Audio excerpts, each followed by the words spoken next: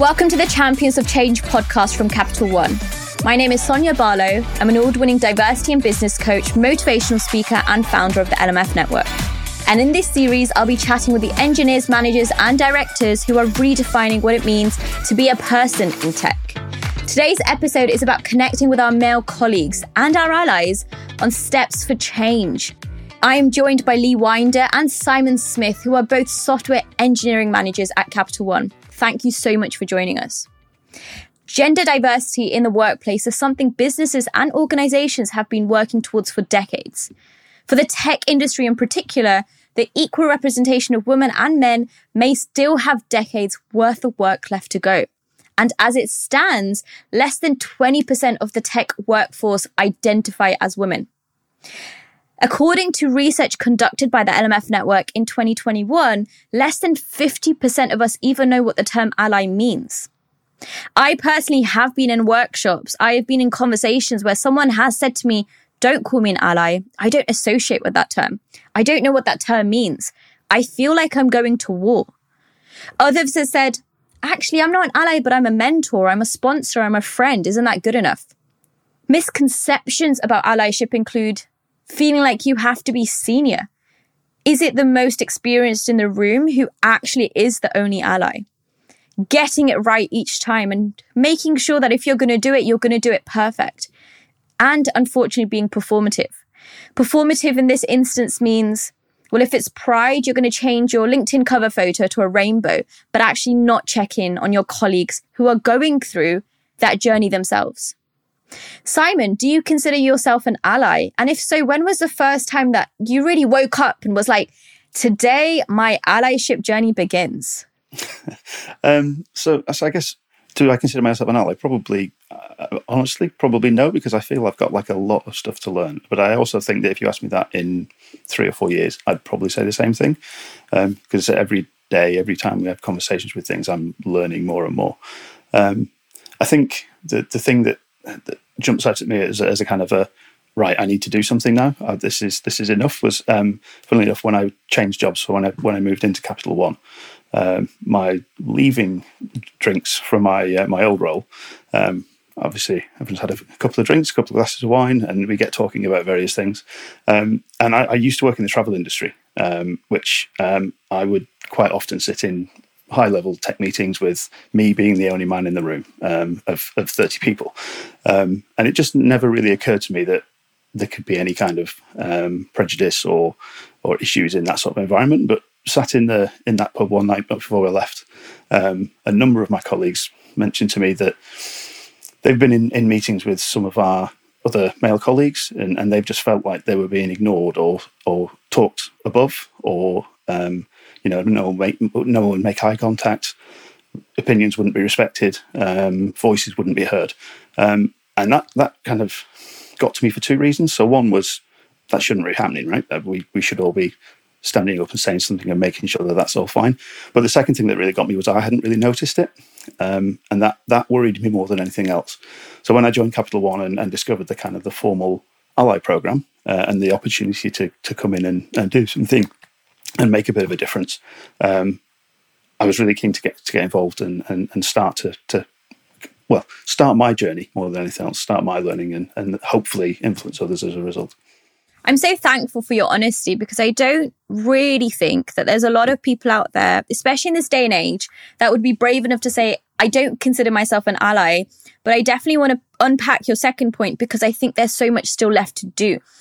And it's not to say that you don't want to do the work. It's the fact that you think you're on this constant learning journey. And so you can't necessarily label yourself that title right now. Whereas I automatically will look at you, given your seniority and given your experience, and suggest that you possibly are the best ally that can be, because as somebody who identifies as a white man, fortunately and unfortunately, the reality is that you have the most social power to create change.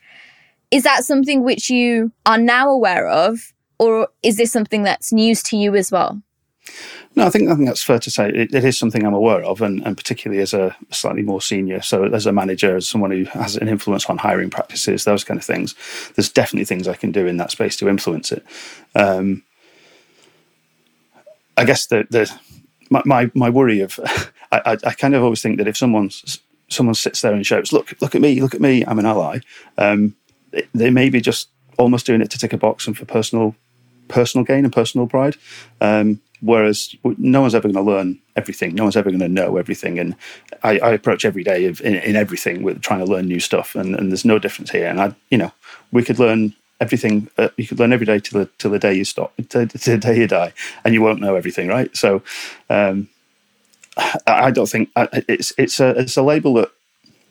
Label might be the wrong word. It's a label that I wouldn't necessarily be comfortable saying, look at me, I've nailed this, because I don't think I ever will.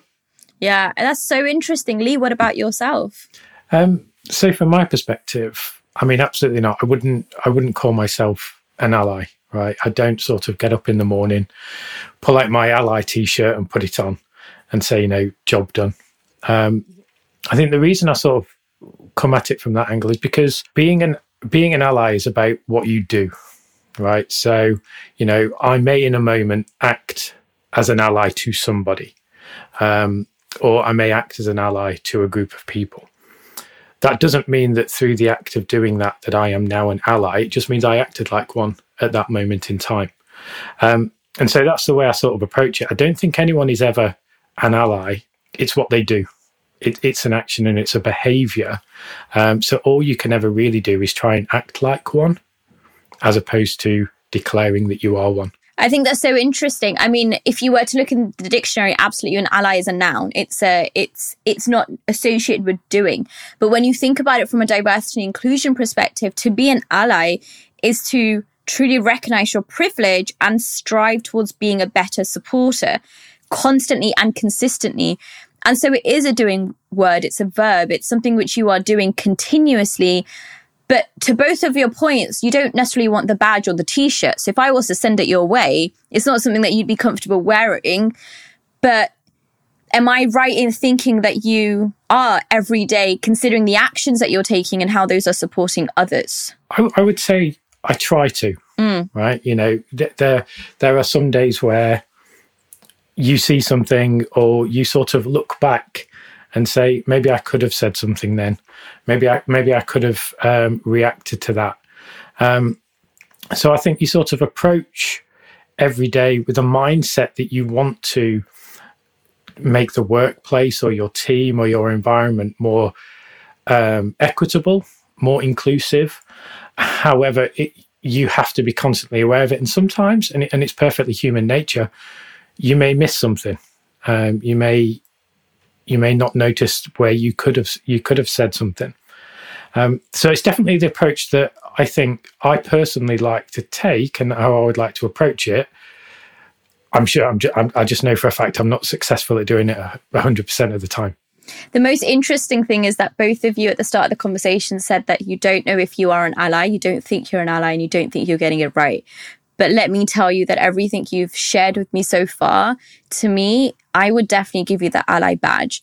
Because what you are doing is you are presenting options, you are giving opportunities, but most importantly, you're listening, even if that's to your own kids to start off with, and saying, okay, I've heard you, and here's an alternative. Here's another way of doing it.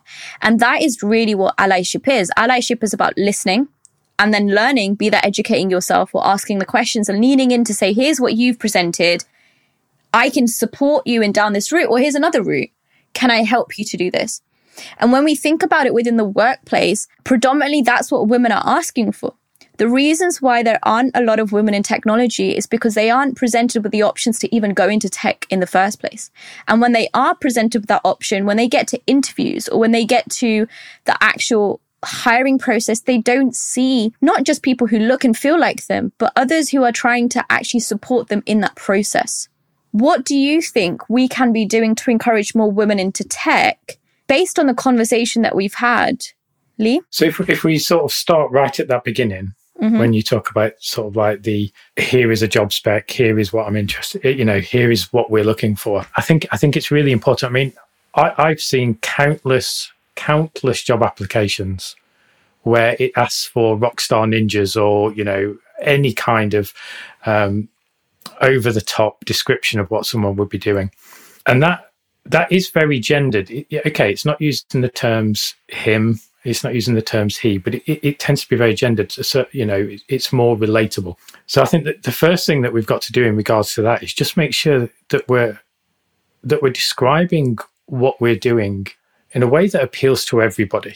I'm sure you've seen the study that shows men tend to apply for jobs if they meet like 60%. It's a lowish number of the required specs on a job. And I know I'm in a similar position. I've definitely applied for jobs where I've looked at it and gone, yeah, I could probably do that, and I'll apply for it.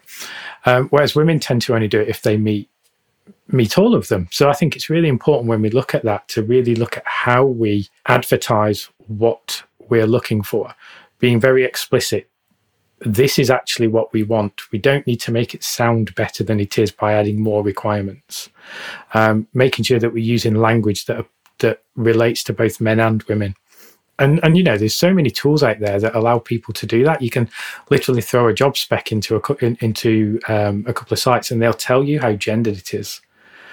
And just doing that, I think, is a massive, massive improvement over what's out there already. Again, as someone who doesn't think you're an ally, just the fact that you know that fact puts you honestly on in the top 25% quartile of men that probably even know that happens, because not everyone is aware of the reality that women tend to apply for jobs in which they feel like they fit at least 90% of the requirements.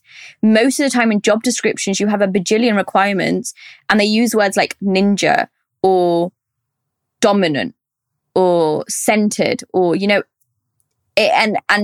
it's really difficult when you don't necessarily consider yourself in that role, in that title. And thank you so much for sharing. Simon, what about yourself? What can we be doing within the workplace? Or what is something that you do within the workplace to support your colleagues in their progression?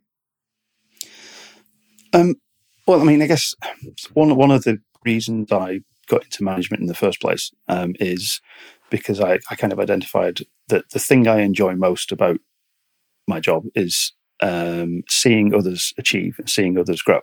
And that's kind of, for me, as a key tenet of what we do as people leaders within Capital One and with other places I've worked as well. And so from my perspective, with a localized viewpoint, I can do that. And I've got direct kind of influence and direction over the people in my team. And so there's an awful lot I can do there to help stretch those people towards their next roles and to try and encourage and to provide opportunity. And I think that's one of the things that I like particularly about kind of being involved with the Ally program, is that I sit in on a lot of sessions where opportunities for others to shine and to grow are publicized, and then I can take them to my team and I can take them to other teams that are nearby and just say, look, this is going on, right? This is something if you want to get involved with, no pressure, but this is something that might be fantastic for you to do, or to increase your visibility across other teams, or to just try something new, something out of your comfort zone. And that's one of the things that I really value is having the opportunity to see those things and to publicize them. And that, absolutely with my team, I've got direction on their careers and which way they go and how they progress and their learning. But just sharing those additional kind of non-delivery opportunities, if you like, just to improve yourself personally, I think is a great thing we can do as well. Yeah, such great advice. And thank you so much for sharing. A couple of years ago, research came out. As a consequence of the Me Too movement, 85% of managers who identified as male did not feel comfortable having one-to-one with their female colleagues or taking female colleagues as new recruits. And one of the things about allyship, one of the things about privilege, and one of the reasons why we started this conversation, identifying yourselves as white men, which may not be the most comfortable, is because a lot of people are uncomfortable with the fact that we, and I say we as a society, refer to white men of a certain demographic as a white man who can help. I've personally been in situations where someone has plain right said to me, I don't feel comfortable being referred to as a white man. Just don't do it. And I'm thinking it's not coming from a place of you are a white man. It's actually in the social hierarchy, you have the most amount of social power to create change. And so if I come to you with a problem or a solution, I'm coming to you because I know that if you were to help me, it would probably pass the line far quicker and far smoother than if I was to do it by myself. Is that something that any of you or both of you have ever come across whilst you've had these conversations about allyship, about support, and about encouraging more women into tech? I think one of the interesting points is you talk about white males and kind of the privilege that goes with that I think is still certainly for the people I talk, still quite a new concept, that just the fact that you're white and a man makes you privileged. And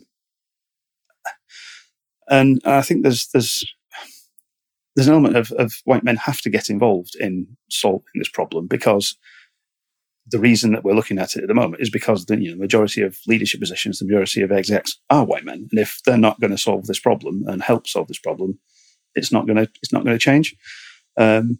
And it's funny. I'm not going to say who this was because she would kill me. But it's funny. I was talking to someone the other day who was applying for a new job, and she was kind of filling the application form in, and it was asking things like gender and religion and background and those kind of things. And she was sort of saying, well, if only I could tick these other couple of boxes as well, I'd be much more likely to get the job. And I'm like, that in itself is a very odd thing to say. We're not, you're asking for these things to ensure we've got a diverse pipeline and we've got a diverse candidates and we can interview. But fundamentally, you're going to employ the best person for the job, the most capable person for the job, regardless of appearance or anything. And I guess part of that comes from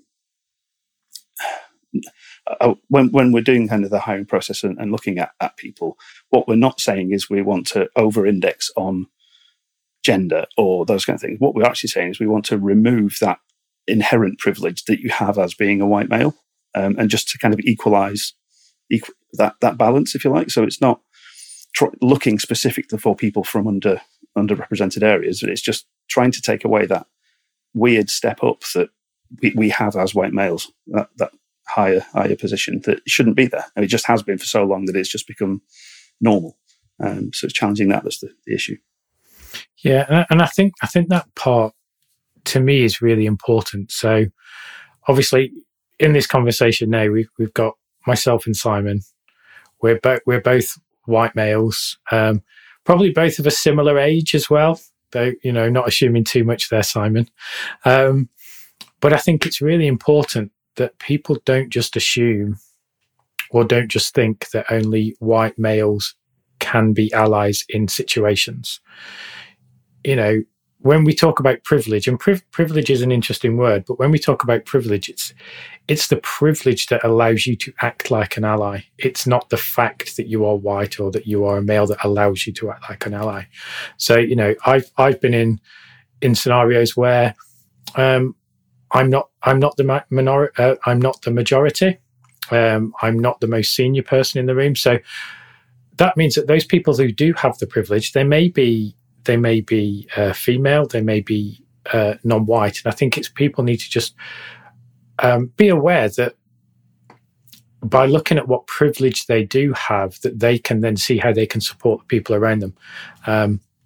It might be their position in a business, it might be their position in a team.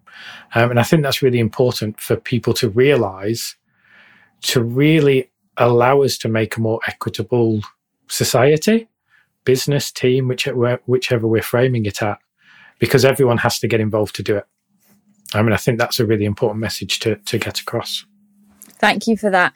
And my one final question, for anyone who's listening to their podcast and has gone through the journey which you've gone through, which is, I don't think I'm an ally. I wouldn't label myself as an ally, but clearly you're doing all the steps that allies should be doing and more, and you're far more considerate in the discussion that we've had than I predominantly maybe would have assumed when we started the conversation, just based on how you answered the first question.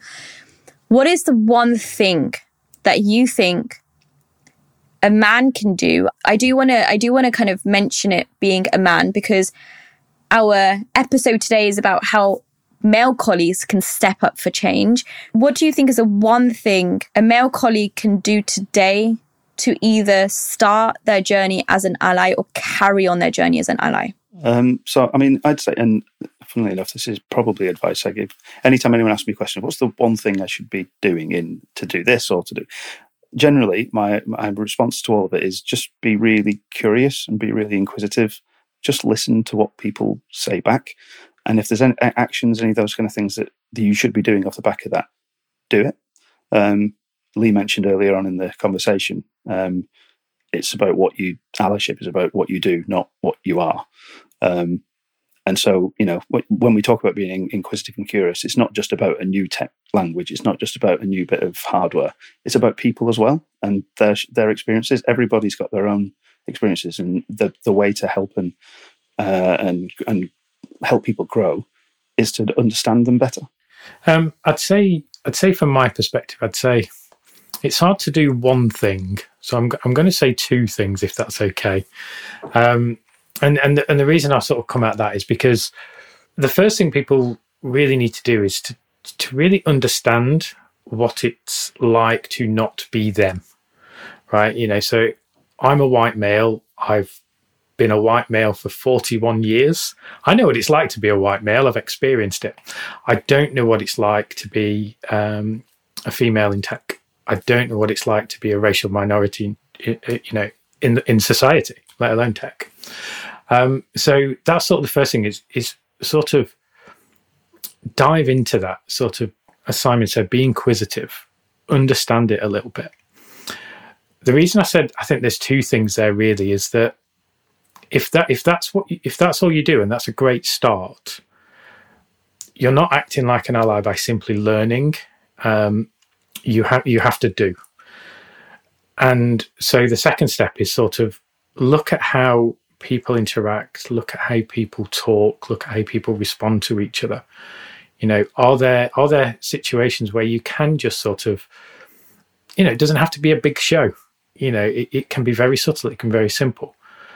But do something, sort of mention something, when you said this, it would have had this impact, or when you did that, you weren't being inclusive. But to do that, you've also got to be able to understand it. So I think it's a two sides of the coin kind of thing. You've got to learn, you've got to understand, but then you've got to sort of act. Which is why I sort of came up with two rather than one. Absolutely. To summarize, there's 3 steps or 3 L's to allyship and how we can step up for change. 1 is to listen. 2 is to learn, and learn means go out, stay curious, ask the questions, but also use the technology around you to upskill yourself in topics that you're not aware of. And lastly, but most importantly, lean in and carry on. Allyship is not a one-off stop. Hey, I've done it. I've ticked that box, and now I can wear that funky badge on my blazer.